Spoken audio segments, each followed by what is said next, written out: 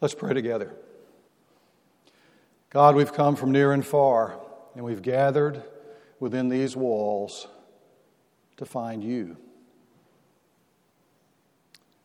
Give us all, including the preacher, open hearts, open ears, open minds,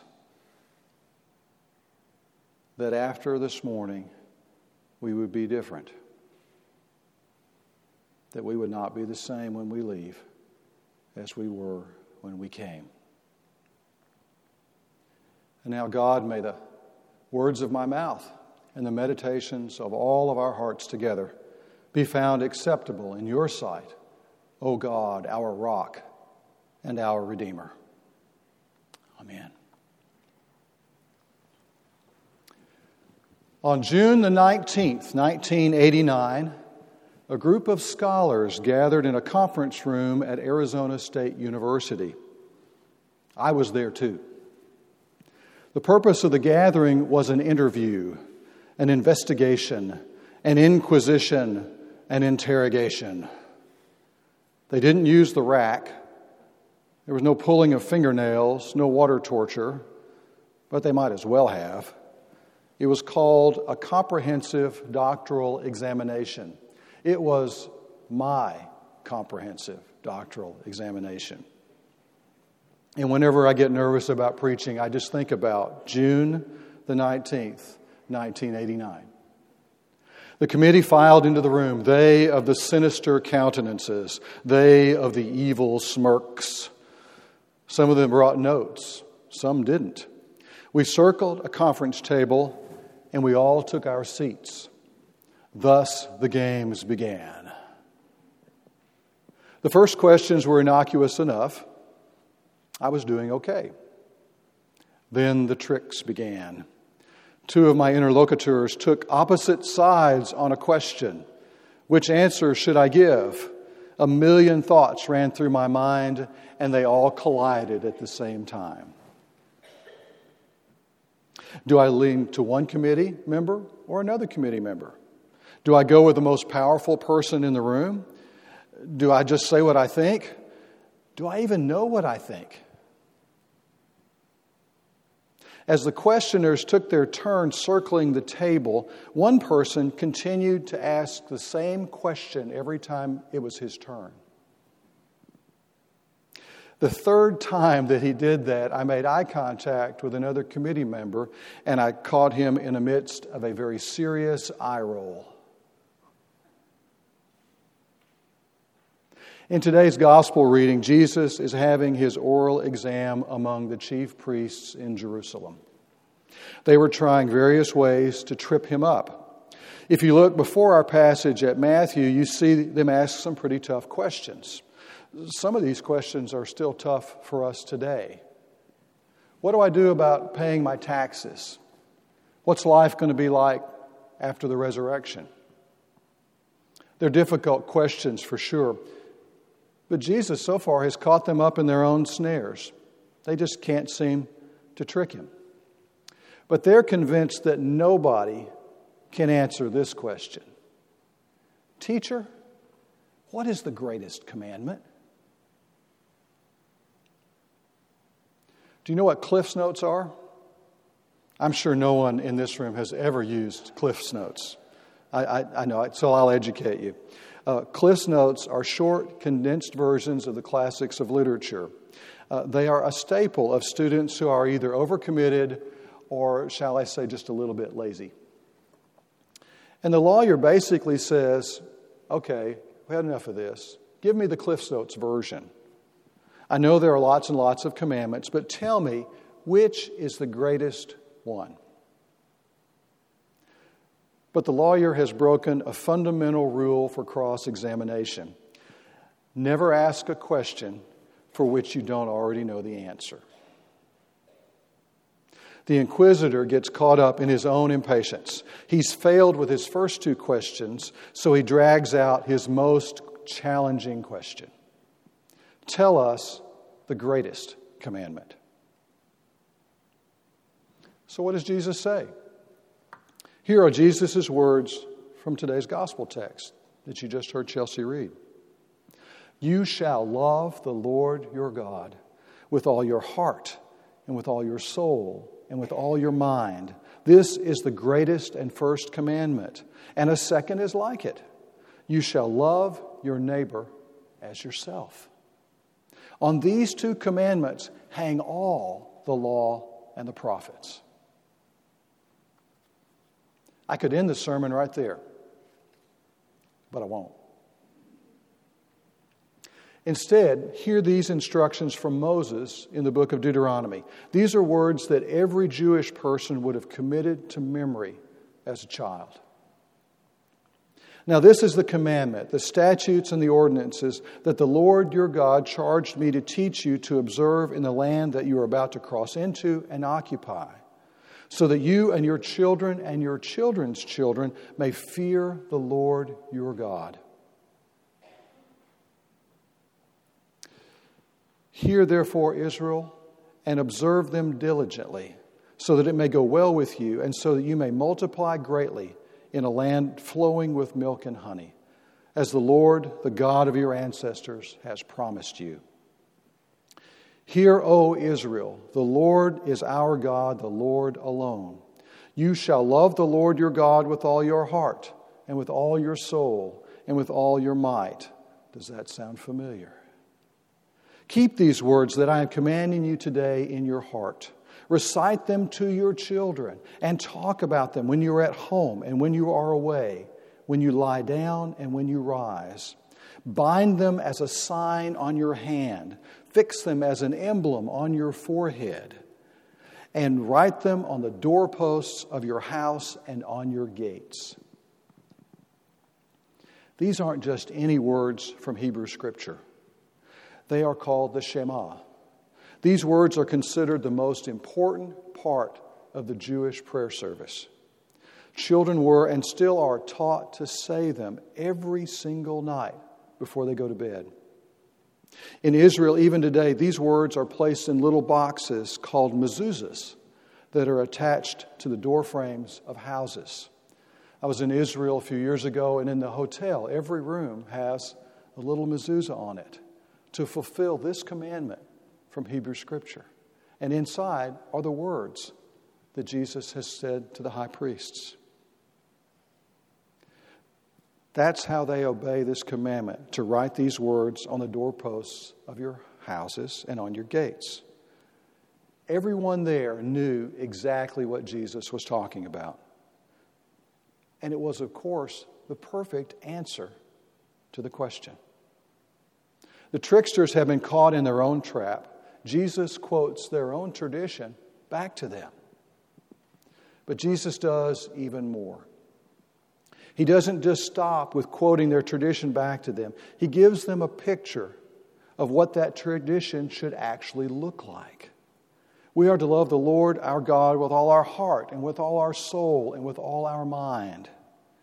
But what that means in actual practice is that we love our neighbors as ourselves. We love God by loving our neighbors.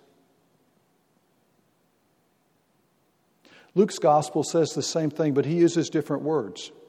But to you who are listening, I say, love your enemies. Do good to those who hate you.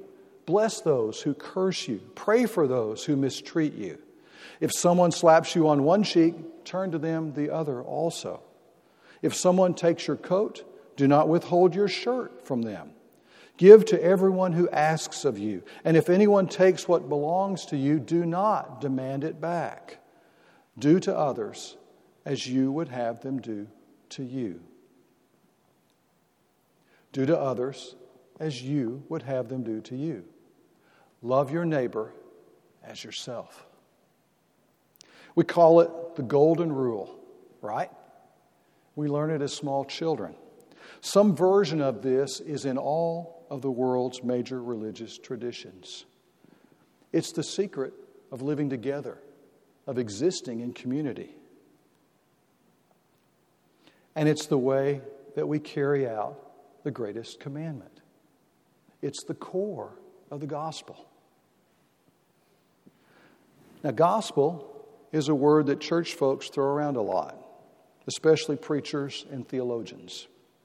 Gospel, the word gospel, means quite simply good news. It's the Greek word evangelion. It's the root word for both evangelism and a word we hear a lot in the news, evangelical. And evangelical is supposed to be someone who is carrying good news. Actually, the use of the word evangelion in the first century was an act of radical subversion. The word was normally used to proclaim the good news of Caesar, the good news of the government. It was the good news that Caesar was coming to visit, or it was good news that Caesar had won a great military victory. In a world where Caesar and his government were considered God, to use the word for something else was subversive. It was an act of revolution, an act of defiance. When it was used by Christians to proclaim good news, brought by a poor, itinerant Jewish preacher from Galilee, it wasn't just subversive, it was practically absurd. Good news? Indeed. But Jesus tells us in today's text that good news isn't the coming of a Caesar. Good news is the submitting of our own desires for the good of others. Love your neighbor as yourself. Do unto others as you would have them do unto you. Late in my mother-in-law's life, she experienced deep, deep depression. Because of her depression, we couldn't let her watch the news. Every car wreck, every tornado, every hurricane, every crime would just send her deeper and deeper into depression. Her ability to empathize was out of control. She couldn't think of anyone else without being in pain and experiencing it herself. Empathy is the ability to understand or share the feelings of another. It's not the same as sympathy. That's to feel sorry for someone else's predicament. Empathy is to join another's journey. Empathy is to try to understand what they're going through, to try to feel what they're feeling. To empathize is to seriously consider what it would be like if you had the same experience that someone else was having. There's a yard sign in a neighborhood near Second Baptist Church in downtown Little Rock. When we're there, we drive by it a lot.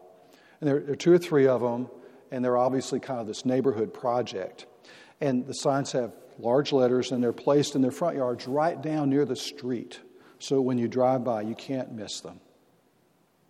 And they say this: drive like your children live here. That's a plea for empathy. Pretend your children live here. Drive like your children live here. And by so doing, you help us keep our children safe.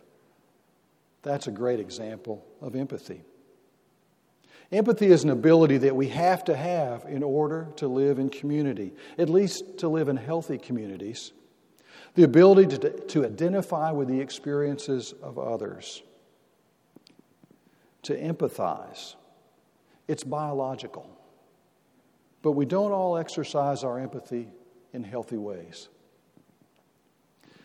At the other end of the spectrum, from the experience of my mother-in-law, is the person we describe as having narcissistic personality disorder. Narcissistic personality disorder, I'm just glad I said that twice in a row without messing it up. I'll go for 3. Narcissistic personality disorder is evidenced by a long-term pattern of abnormal behavior. It's characterized by exaggerated feelings of self-importance, an excessive need for admiration, and a lack of empathy. Jesus says, love your neighbor as yourself.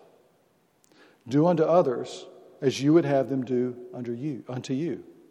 That's the good news Jesus brings that has changed the world. That's what we call the gospel. That's what we call good news. So, let me ask you some questions. If your theology, your view of God, allows you to deny services to people because of their color, their economic status, their sexual orientation, or gender identity, is your theology good news or fake news?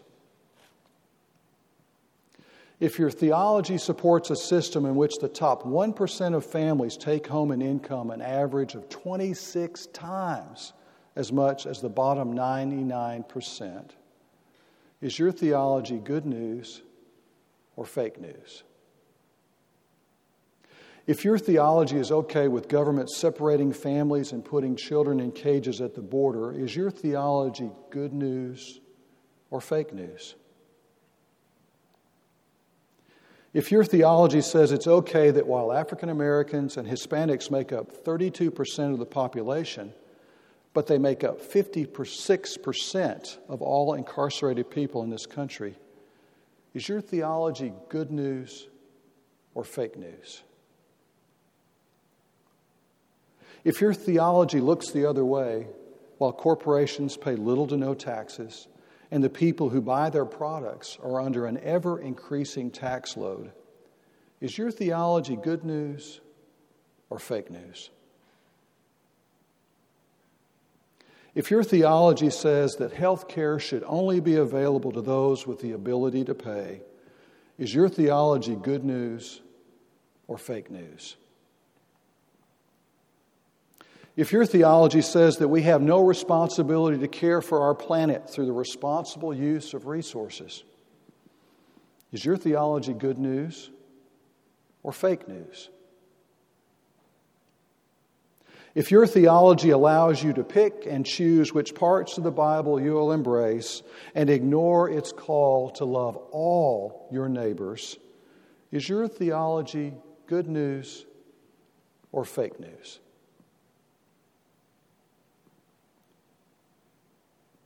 My dad had a saying that he repeated often. It was actually on a small plaque behind the counter at a bakery to which we went often when I was a child. It goes like this: never criticize a person until you've walked a mile in their moccasins. I doubt if my dad ever knew that line came from an 1895 poem by a woman named Mary Lathrop. Here's the last part of that poem. Just walk a mile in his moccasins before you abuse, criticize, and accuse. If just for 1 hour you could find a way to see through his eyes instead of your own muse, I believe you'd be surprised to see that you've been blind and narrow-minded, even unkind. There are people on reservations and in the ghettos who have so little hope and too much worry on their minds. Brother, there but for the grace of God go you and I. Just for a moment, slip into his mind and traditions and see the world through his spirit and eyes before you cast a stone or falsely judge his conditions. Remember to walk a mile in his moccasins, and remember the lessons of humanity taught to you by your elders. We will be known forever by the tracks we leave in other people's lives, our kindnesses and generosity. Take the time to walk a mile in his moccasins. We have a severe empathy deficiency in our culture. Between our distractions and our busyness and our ambitions, our selfishness, and sometimes simply our hopelessness, we just don't see the world around us. We don't hear the cries of help. We don't see the faces of need. We don't feel the touch of our fellow humans. And sometimes we get so distracted trying to figure out the gospel that we fail to see that it's not a trick question. It's actually the only question that matters. And the answer is simple.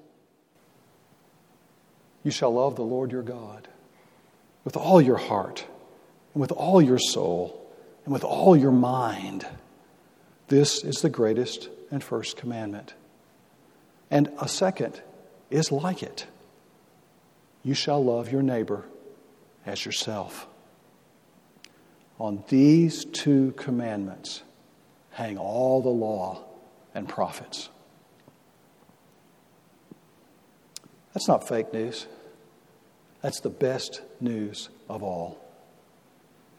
The good news that we're willing to call gospel has to be good news for everyone, or it's not good news for anyone. Would you pray with me? God, we bow before you to listen, to hear, and God, to let words of yours sink into our hearts. Speak, O God, for we listen. In Jesus' name. As is our tradition, we will pause. Let Holy Spirit continue to speak this morning.